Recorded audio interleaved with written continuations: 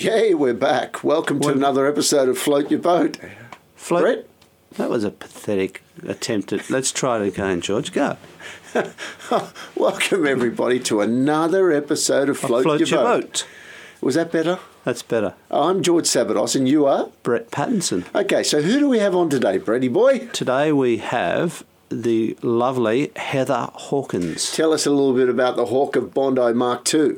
Or should I say version 1? Her husband's probably Mark II. We had Doug Hawkins on a couple of weeks ago. Correct. And now we're interviewing his wife. Now, what's remarkable about his wife? In 2007, something happened to Heather which changed her life forever. And since then, she's become an ultra-marathon runner, amongst many other things. She's trekked the Himalayas, she's circumnavigated the globe running, she's done the hardest of all ultra marathons, which I guess she'll tell us about, and she's about to launch her book. Well, with further ado, we should get her in, yeah? Is that it? Oh, I thought you were going to say something funny. Well, no, it's remarkable. I mean, it's why would you do ultra marathons? It boggles my mind. I don't feel comfortable running a couple of kilometres, let alone 100 or 150 or 200 on the hop. And she's been remarkable in that sense. Kind of like the Forrest Gump experience. Once she put on her running shoes and discovered running, she hasn't stopped. Well, let's find out what has driven her to that and what her goals for the future are, I guess. Fantastic. Let's get her in. Okay.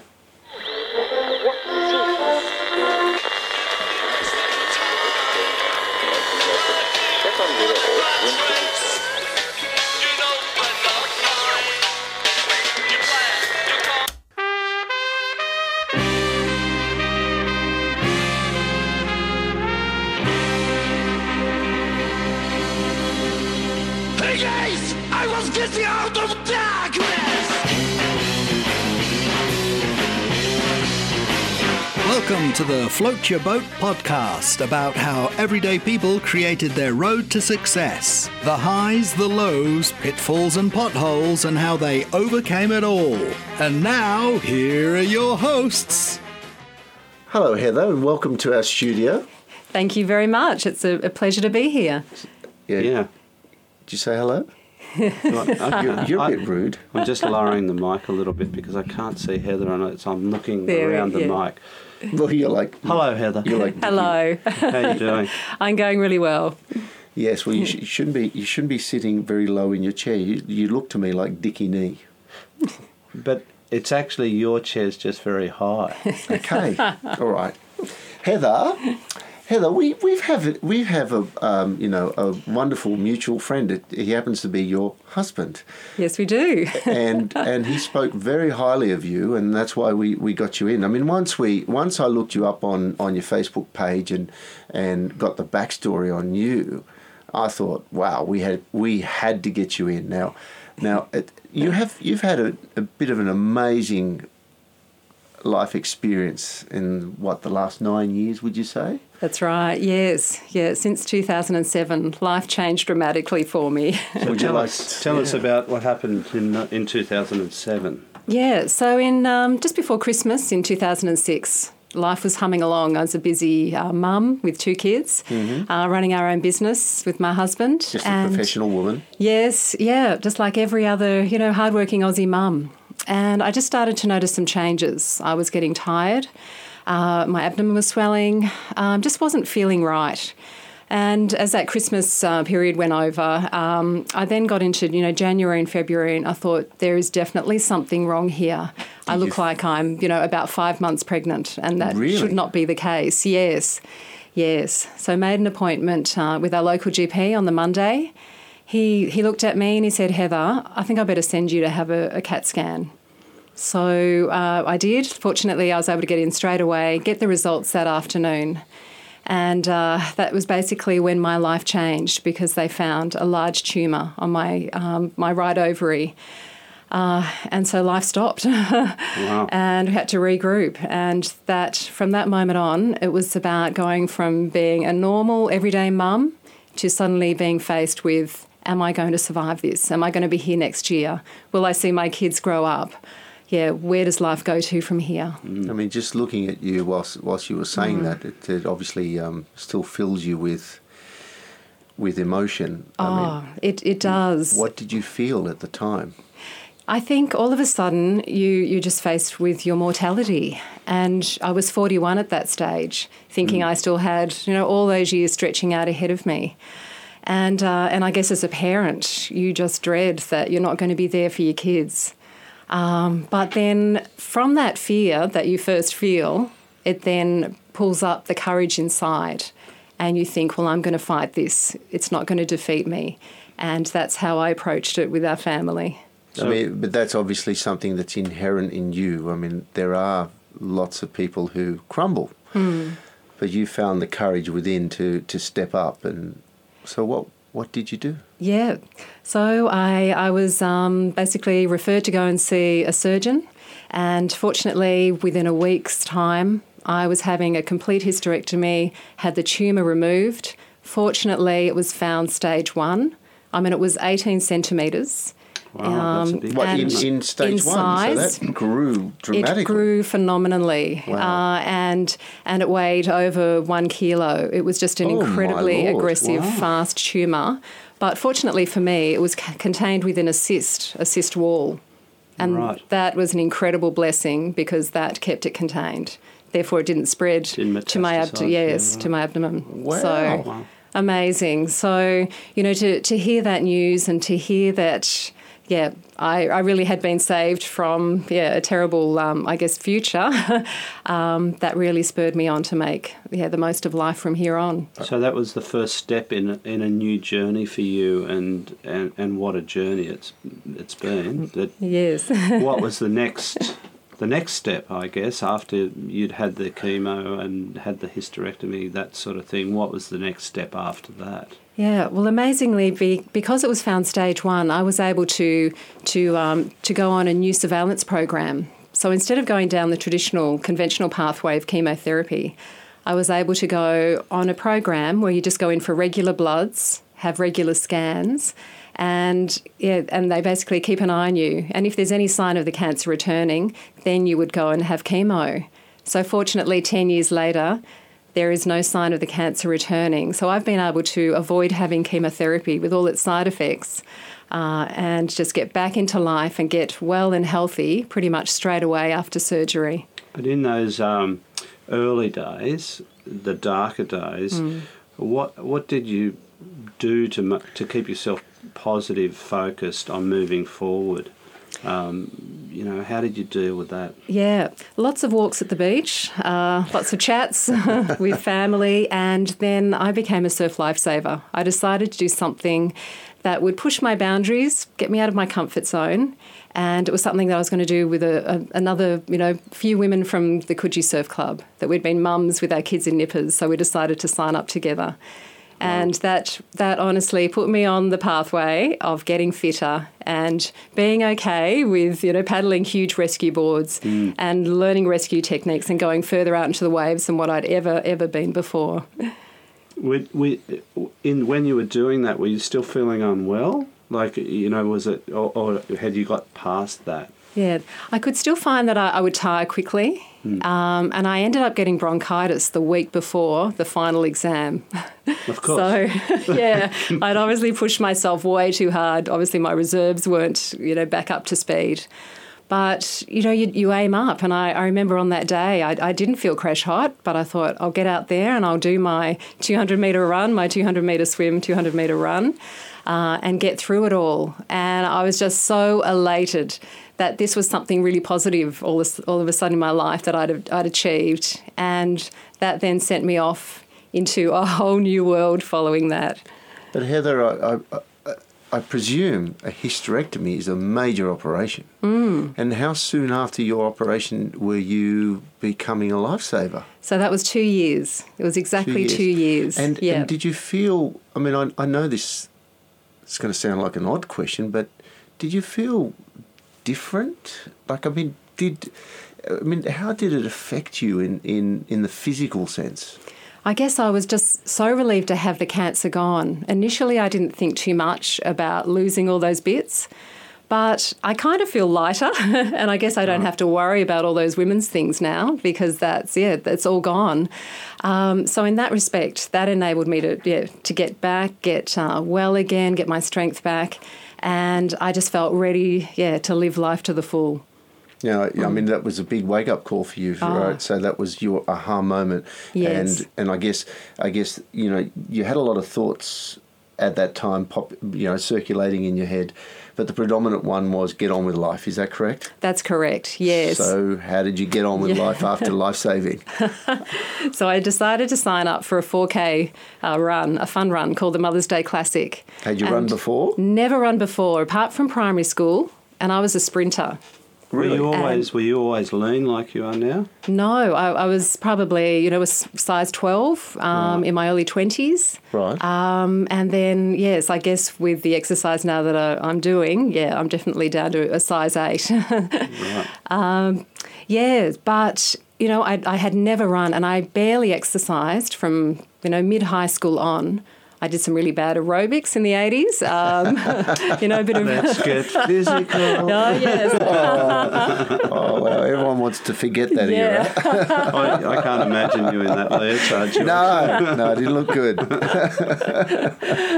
Yes, but apart from that, nothing. And I'd never run any distance whatsoever.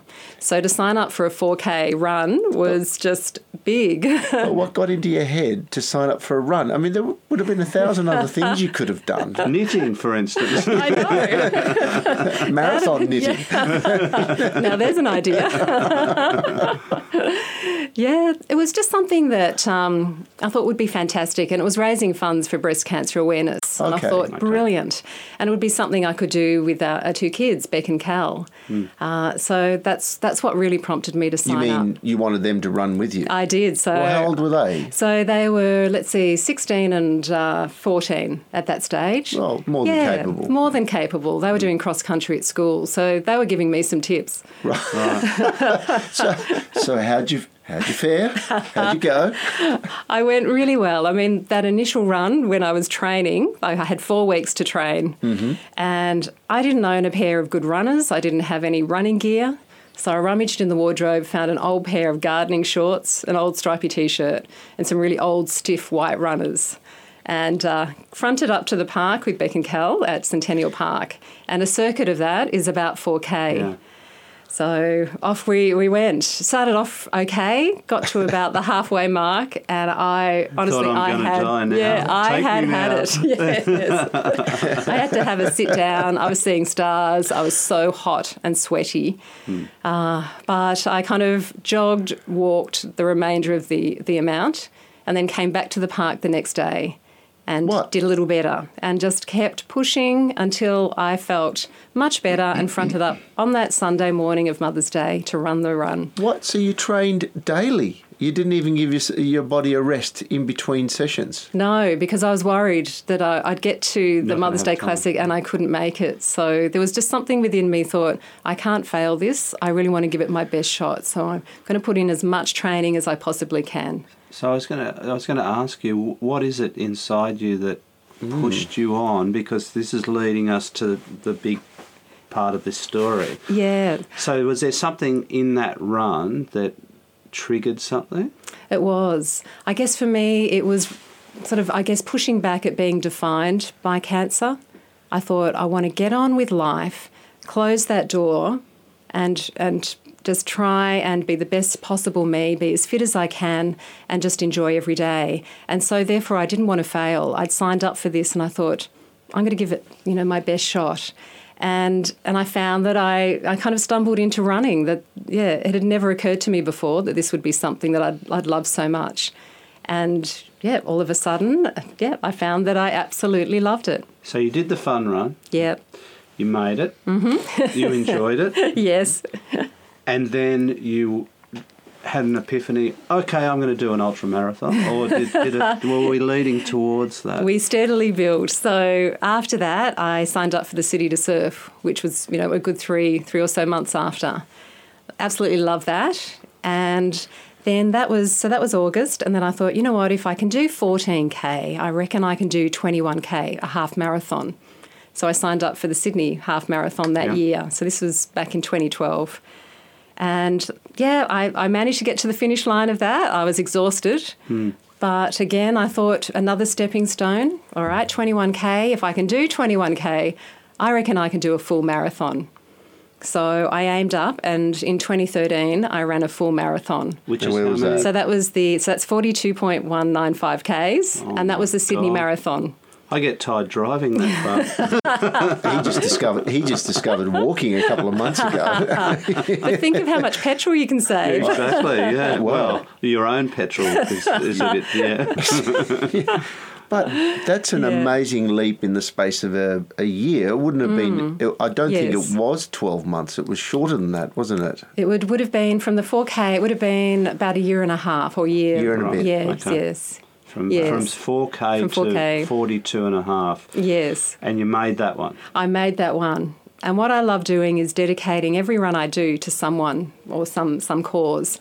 And so that is what sort of propels me along, you know, during the tough times of the race where perhaps your legs are getting really fatigued or you're just so hot and sweaty and all you want to do is just, you know, have a sit down. That's what encourages me along and gives me purpose to the run and gets me to the finish line. Well, let's talk about the cycle of emotions you go through during a run. Yes. Okay, so in the lead up to the starting point, how do you feel when you're preparing for the race, and how do you feel on race day, and how do you Yeah. feel during the course of the run once the gun goes off?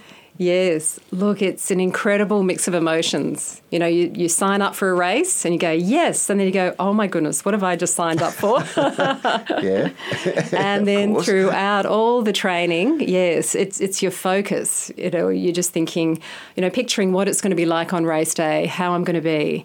And it's all that foundation work that you do in your training then means how successful and how much you enjoy the race on the day. And I love that preparation. And then, yeah, on race day, generally you're up bright and early, you know, might be 4:30, 5 o'clock to get to the race start, because they usually start pretty early, say 7 or 7:30. And I just love that whole camaraderie when you're at the race line. You don't know anyone, but, you know, you're always having a chat, you know, you're warming up together.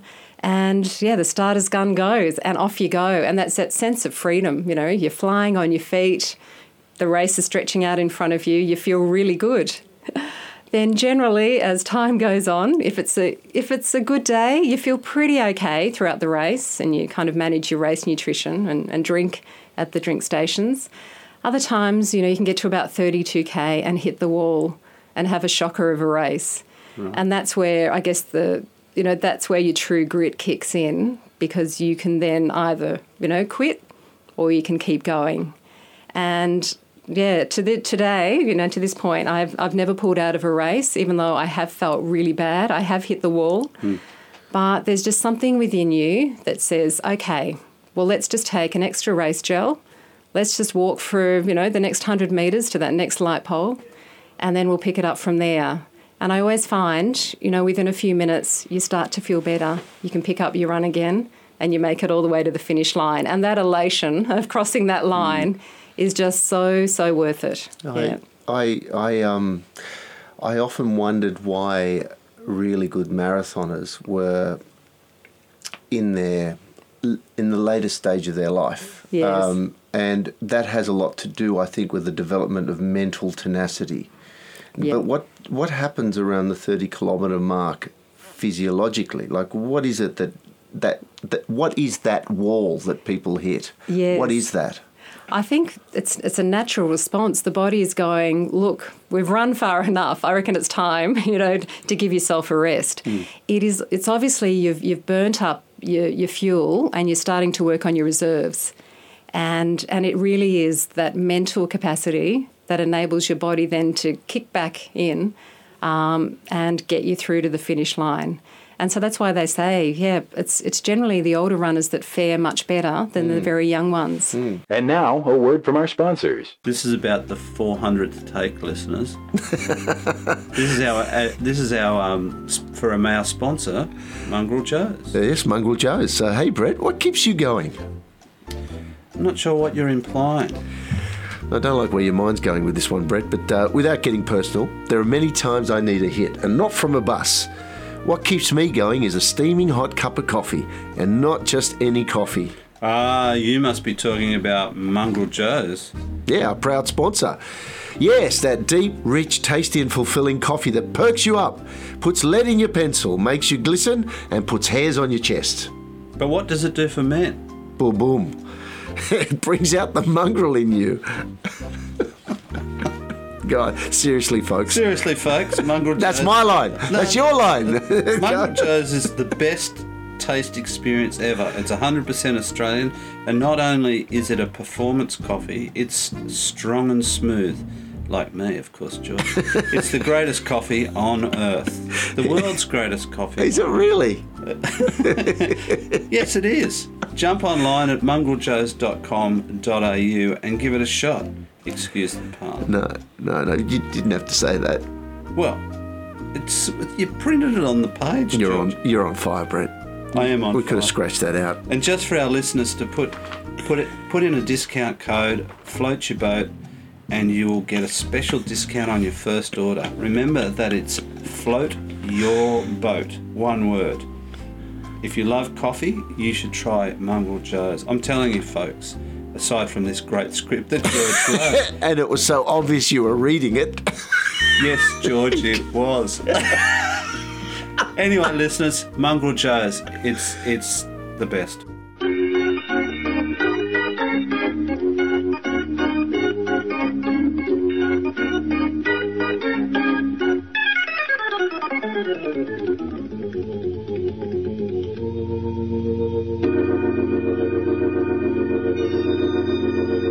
So you've done a lot of marathons. Yes. But there's been a couple of major marathons that not many people on this planet have participated in. Yes. I was reading your bio. I'm like, oh man. Yeah, I know. I mean, like, what is this woman's crazy? A marathon in itself. In and of itself is crazy enough, 42.195 kilometres, whatever that was. But you decided to take it to another level. I did. Tell us about that. The next one. Yes. Now, this was on a whim. Was it? How did it come about? Came about, a friend of mine, we were standing at the start line of the Melbourne Marathon, and he just happened to mention this. It was a throwaway line. He said, you know what? Have you heard about marathons that are run on ice? And I looked at him as if he was mad. And I said, run on ice? What do you mean? He said, Antarctica. I spent that entire marathon not thinking about anything else but about running in Antarctica. So from that, I sent off an email to the race organisers, and unfortunately there weren't any places available in the Antarctic Marathon. So I kind of filed that one away. And then it was my 50th birthday coming up in April 2015, and also our 25th wedding anniversary. And we were heading to Paris to celebrate. And of course I said to Doug, hey, maybe the Paris Marathon will be on. That's something really romantic. It'll tie in perfectly. Oh, yes. Yeah, really romantic. Like normal people on their 50th and their 25th, they'd be going, let's get a really nice hotel suite and a bottle of bubbly. But, oh, no, not Heather. Oh, no. Heather says, I'm going to run a marathon. And leave Doug behind. That's very romantic. I know. But I left it too late to register. So Paris was full.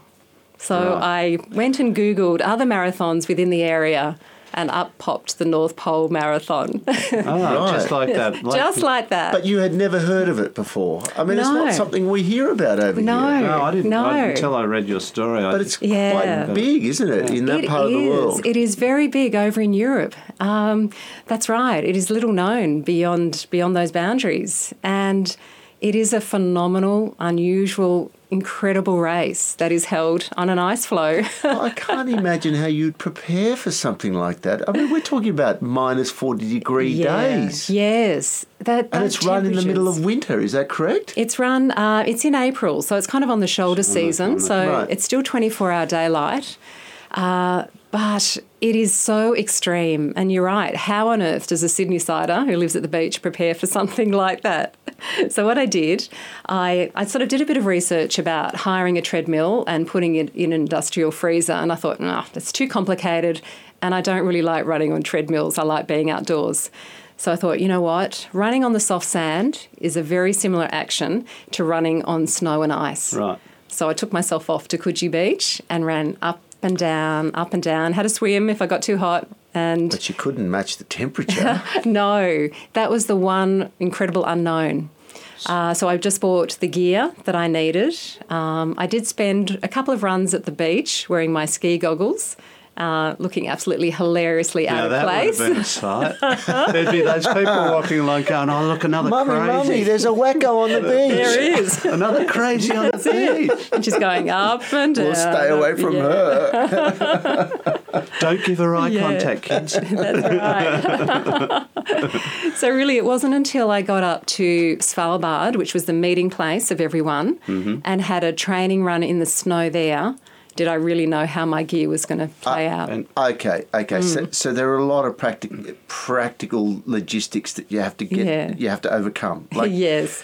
Why, for example, minus 40-degree temperatures. Yes. You have to be rugged up to the max. Yeah. You sweat, and that sweat turns to ice. That's right. So, but also, I mean, you're not running in running shoes, are you? Is there an altitude thing there as well? No altitude. It's just at sea level. Right. But we were running in trail runners. What are they? So they're like normal running shoes, but they're kind of like a cross between a footy boot and a running shoe. They have a bit more tread. Right. But they're so not you can actually insulated. Grip. So how do you keep your feet from freezing? You just wear 2 pairs of very thick socks.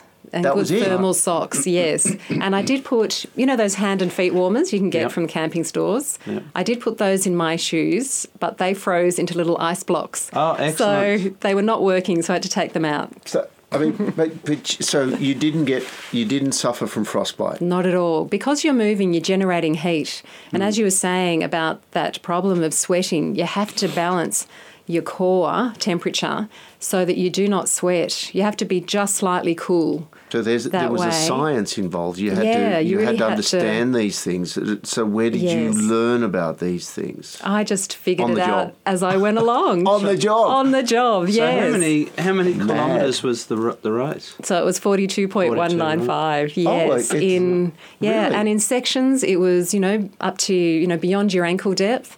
Other sections, they'd graded about a 75-metre sort of runway towards the start-finish line, which was heavenly to run on. That was, nice and firm. But the rest was out on ice and soft and jumping over a couple of crevasses. Were you slipping?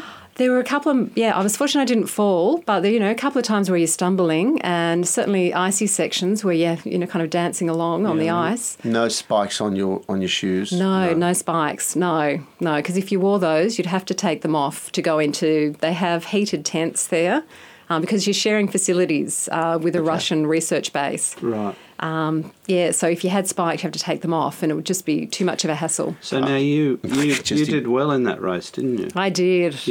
I came first female and 8th overall. So I actually beat... Out of how many? There were 44 competitors. Wow. So I beat 27 men. Wow. Fantastic. Wow. Which was, I completely surprised myself. It was just one of those awesome, amazing runs in life. So at the end of that race, I take it the elation would have been pretty... It would have been up there. It was amazing. Because I wasn't in first place the whole way, I was only in first place for the last couple of laps. What happened? I'd worked so hard to steadily go, build my way up through the field. And just running those final 2 laps in first place and just that fire within to hang on to that first place and not lose it and get to that finish line first, that fighting Aussie spirit. And for me, that was such a defining moment in life. I'd turned 50, I'd survived cancer, I'd somehow managed, to learn how to run, and I'd cross that finish line first as an Aussie surf lifesaver. I was wearing my red and yellow cap to anchor my beanie and balaclava together. It was an incredible moment in life. And so you say you did that, and a normal person might at that point say, okay, well, I've achieved a lot. Now I'll go to knitting. But no, Heather's decided to move to the next level. I have. So tell us about the next one. And I'm surprised that you found another level. Yeah. And I think there's more to come by the looks of it. Oh, there is. So the next one was? This is called the World Marathon Challenge. And it was run in January 2016, and it comprises of running 7 marathons on 7 continents in 7 days. Oh, my God. So it's running 295 kilometres in 168 hours and spinning around the world. It's a pretty epic challenge. So you finish the first part, you jump on a plane. That's right. You arrive, you sleep. I take it. Well, you're mainly sleeping on the planes at this point, eating aeroplane food, sleeping, hopping off, getting changed in the airport terminal into your fresh running gear, heading to the location and running. You didn't feel stiff as a board coming off the plane? Oh, look, there would be times where, yes, you'd start the run running like a pirate because, my legs would be stiff. It's natural. Your body hasn't had the opportunity to recover from the last one. So 7 in 7. Yeah, which was absolutely epic. And the beautiful thing was the final marathon was in Sydney. And even though it was the run in the middle of the night, we started at 11:30 at night just to get within that time frame.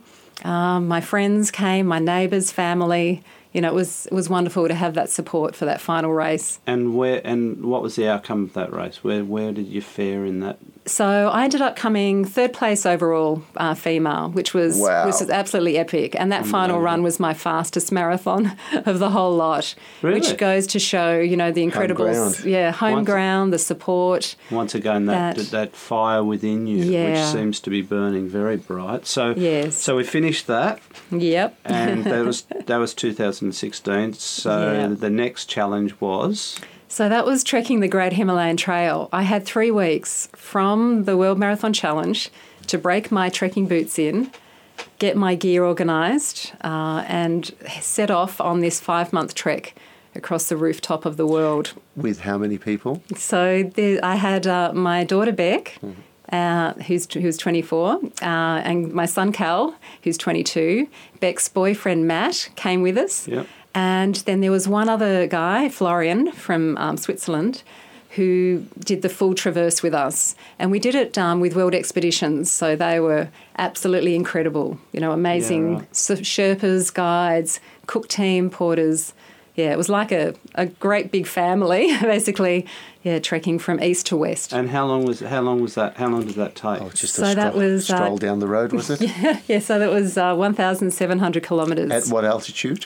We got up to 6,189 metres. So we were up in some pretty thin air, up on fixed lines. I'd never done mountaineering before, so we had some great lessons on the way as we were climbing up to those heights as we were acclimatising, learning how to use all the climbing equipment, which was pretty phenomenal. Okay, so you're on top of the world for more reasons than one, and you finish this craziness. Yeah. Some people would say nuts. I know. Yeah, well, I would too. I'm saying nuts, but anyway, you look like a normal person.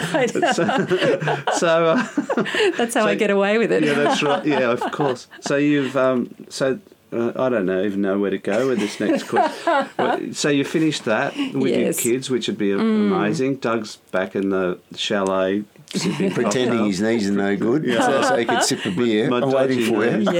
My dodgy knees. And you then get a brain spark to go, I'm going to write a book. Was that the next thing? Well, you know what? When Doug was busy keeping life and soul together here, he was also talking to a publisher, which was absolutely brilliant. So when I came home, I had one initial meeting and they said, we've got a contract for you. And this was through Murdoch Books. We'd love you to write about your journey through cancer. That adventurous spirit that you've seemed to have found within. And we'll give you 5 months. We know you like challenges. Think of it as a carrot and not a stick. Yeah. and just go for it.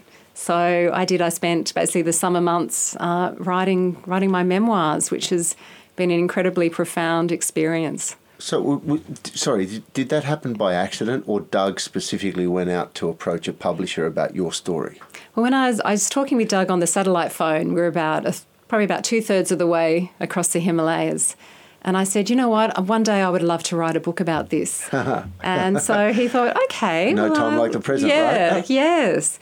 So he met with World Expeditions, and they said, yeah, brilliant idea. And then we got in contact with Lou Johnson, who works with Murdoch Books. And so it just all fell into place. So incredible trust that they had in me that I could actually write. And let me do it. And that brings us to now. Yes, here we are today. Well, no. Just a question on the practicalities of writing a book. You did actually punch out the words yourself. You didn't use a ghostwriter like a lot of sportsmen and women do. No, they are all my own words. Oh, yeah, very good. Yeah, you can string a sentence together. I can put a few words together, which is great. So basically, describe the book to us. You know, tell our listeners what the book is about. Yeah. So the way that I've shaped it, we start out on the Great Himalayan Trail, hanging off a high mountain pass, and then move into, I guess, my growing up years, and then being, an adventurous spirit a little bit when I was young, in my 20s. I went off travelling through the outback, worked on a cattle station for a year, and then came to Sydney, fell in love, got married, had a very normal life, raising kids, up until the point where I was diagnosed with cancer. So I do share incredibly openly about that whole experience of, getting through that point and then becoming a surf lifesaver, and then my preparations, for all these other events in my life. And I've kept diaries, so there are snippets of my diaries within it, and then the book finishes back on the Great Himalayan Trail as we're reaching our final destination at the Tibetan border. Very thin, very tired, but absolutely elated, to reach that goal. It sounds like a great segue. Yeah. But it seems like listening to you describe your life that way. It seems like normal was only a short period of your life. Yeah. The time you got married and had kids. Yes. Before that, you had this travelling bent, this urge to go and seek out the world and do things. Yeah. I did. And you put that to rest for a bit. I did, and I think, as a child growing up, my dad was quite adventurous in that he had an old Peugeot back in the 50s and drove around Australia. Very odd for an Aussie to have a Peugeot. Yeah. I would say eclectic. Yes. He'd done a bit of research, and I think, was it the Paris to Dakar? Apparently Peugeots were doing really well at that point in time. Yeah. So he had an old bread wagon and thought, you know what, I'm going to go for a drive and I'll go all the way around. So, and I think, listening to his love of travel, that's what really inspired me to get out there and have my own journey. I heard, and which is not related to that, but I've heard that there's a point from many stories I've heard where people get that sort of news, like I've got cancer, and there's a moment which shifts your life forever. Yes.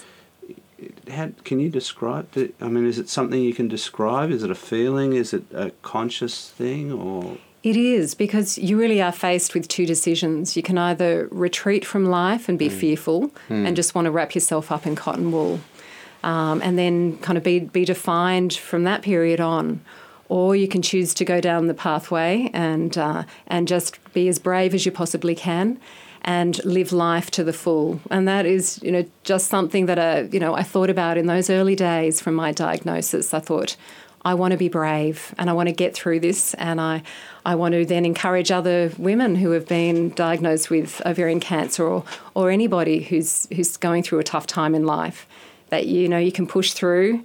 It may not be pretty at times. It might be tough, and you might feel vulnerable, but you can still be brave and you can still be strong, and you can get out there and give life your best shot. Lean into it, as they say. Yes. And you also clearly demonstrate the wonderful adaptability of human beings. Yes. That we're often loath to change our paradigms. Yeah, I think very people much. like the safety of no change. Yeah, yes. It's comfortable, but there often isn't growth in that. I don't think. That's Well, speaking of which, how would you say that you've grown as a human being? I think I have a much better appreciation of what life is about, how precious it is, how important family is, and to do things as a family, and to have great relationships, with your partner and with your kids, and just nurture those. And then I think, just find what your passion is, find a dream of yours, and just go for it. Don't put it off, think, I'll get around to it. No, make plans and do them today. So one day everything's normal. Yes. The next day, or the next moment, everything changes. Yes. When you sit in that doctor's office and they say, this is what's happening, Heather. Yeah. And you've chosen to embrace it and move forward, which is what our podcast is all about. It's about inspirational people and stories, and you certainly have one, and albeit a little bit nuts. But. Yeah, well. Speaking of nutty, I can't. How can you top what you've done? Yeah, what's today? next? Have you got next? something in mind? I do. Is it a secret? No. There is one secret which will be coming up, but there are two events, two things that I'm doing that I can share with you at this point. Good. So I'm actually heading back to Nepal, not for 5 months, but for 3 weeks to help lead a trek to Everest Base Camp to raise funds for cancer research, which is absolutely epic. So that's coming up in October. And there's actually 3 places still available. So if anyone is wanting to come and join us. Yeah. Well, how would they get in touch with you? How would they get in touch with you, Heather? So if they want to either message me on my Facebook page, Heather Hawkins Adventurous Spirit, or if they go onto the World Expeditions website page, they have a fundraising arm called Humour Charity Challenge. And if you type in Heather Hawkins Everest Challenge, it should pop up, and they'll have all the information about it. Wow. And it's an epic trek. We're not running, we're walking, and we're going to Everest Base Camp, which is so a that's phenomenal number 1. place. What's the second one? Number 2 is another marathon. But it's well, I won't be joining you for that one. That's for sure. I can hear what's coming on. I know, and it's over volcanoes. It's called the Volcano Marathon. Oh, it is, and it's run in the Atacama Desert in Chile at 4,500 metres altitude. Now, I watched a documentary on that desert. Yes, and it is inhospitable. Yes, yes, and it is a scorcher. Yes. And you plan to run through it? I plan to, run 42.195 Ks. Well, I hope you keep well hydrated. I mean, yes. there's a logistical exercise in itself. Yes. How do you hydrate yourself running through a desert unless you run at night? And That's at right. altitude. Yes. So it's kind of worked out so well. I'm going over to Nepal, so I'll come back acclimatised. I have 4 days in between returning and then flying out to Chile. Okay. And I'll also wear a hydration pack while I run. So at least I'll be able to carry 2 litres, and they will have support stations so we can refuel. And I believe they have oxygen cylinders at those support stations as well. Wow. Just to help. Wow. Well, I can only think of two more horizons for you, like running a marathon on the moon, and under the sea. I mean, what's left? Now, don't give me ideas. Well, yeah, it's possible. Just speak to Richard Branson or Elon Musk; they'll make it happen. And meantime, do you do the India trip with Doug for the nippers? Yes, so in December we're planning to go over and help set up the very first surf life-saving club over there in India, which is really exciting. That's fantastic. Yeah. I mean, if George and I had done our bronze, we'd be coming with you. Yeah. Maybe next time. Yes, definitely next time. I definitely think next time. Look, I don't know if there's any more that can be said about you, Heather, other than crazy. No, remarkable is the word that and inspirational springs to mind. Well, the title of your book and when it's coming out and where people can find it. And will it be an Audible book? Yes, it is. I have actually just finished reading it. So I auditioned and got accepted to read my own book. I saw that on your Facebook page. Yeah, that's great. Yes, it's not a given. So so it's taken me 3 sessions and we've got it nailed, and so that's really exciting. So everything comes out on the 23rd of August. So you can either buy it at the local bookshop, at a local Kmart, Target.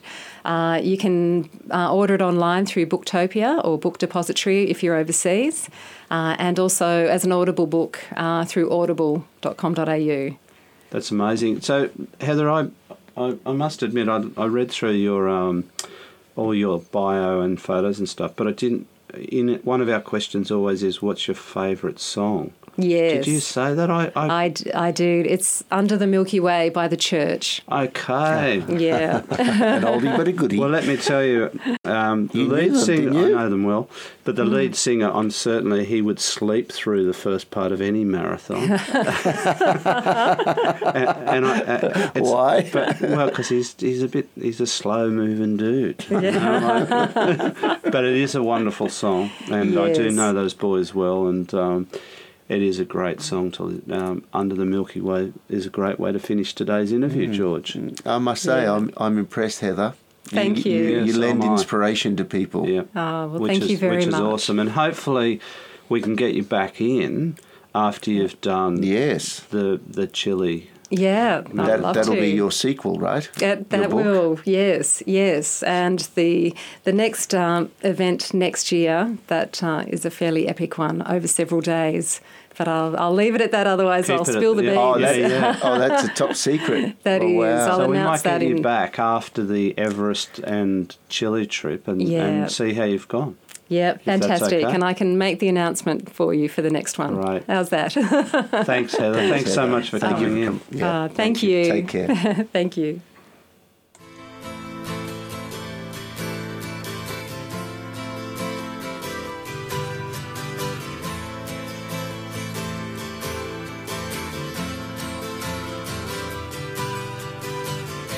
Sometimes when this place gets kind of empty, sound of their breath fades with the lights. I think about the loveless fascination under the Milky Way tonight. Lower the curtain down in Memphis. Lower the curtain down, alright.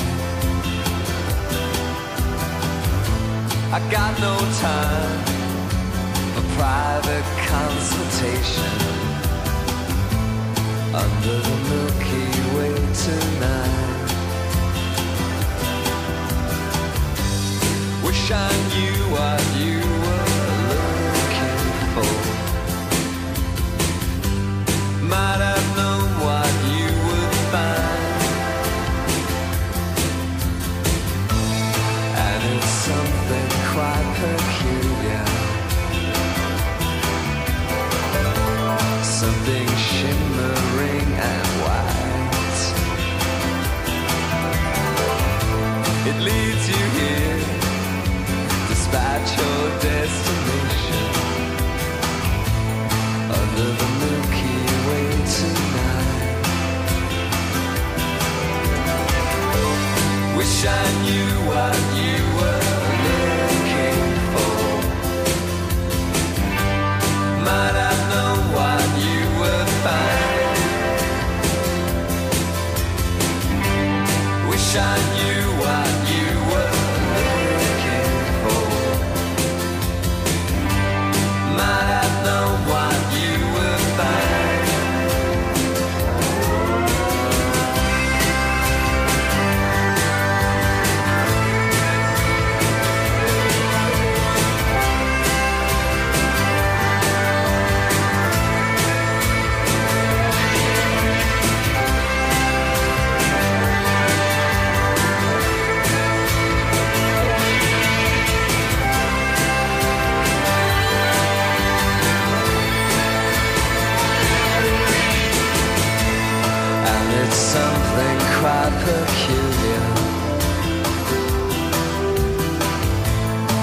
something that's shimmering and white.